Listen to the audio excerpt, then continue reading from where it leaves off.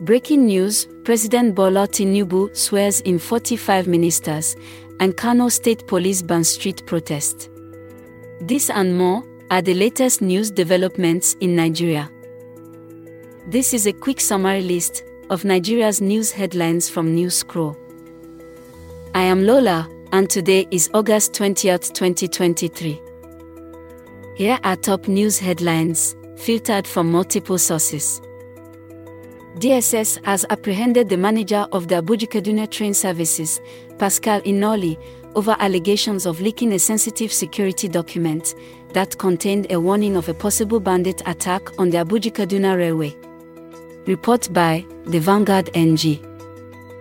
Number 2. President Bola Tinubu swore in 45 ministers to a new cabinet that must get to grips with tackling the problems of the sluggish economic growth.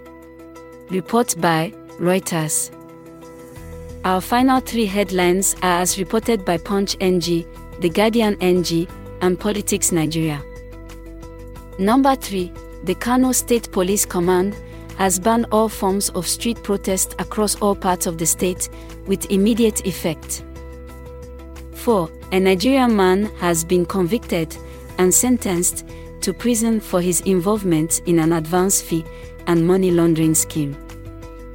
5. The Niger Delta Women League has asked the Senate President, Godswill Akpabio, to immediately resign his position or face impeachment. This rounds up the news updates in Nigeria via News Scroll.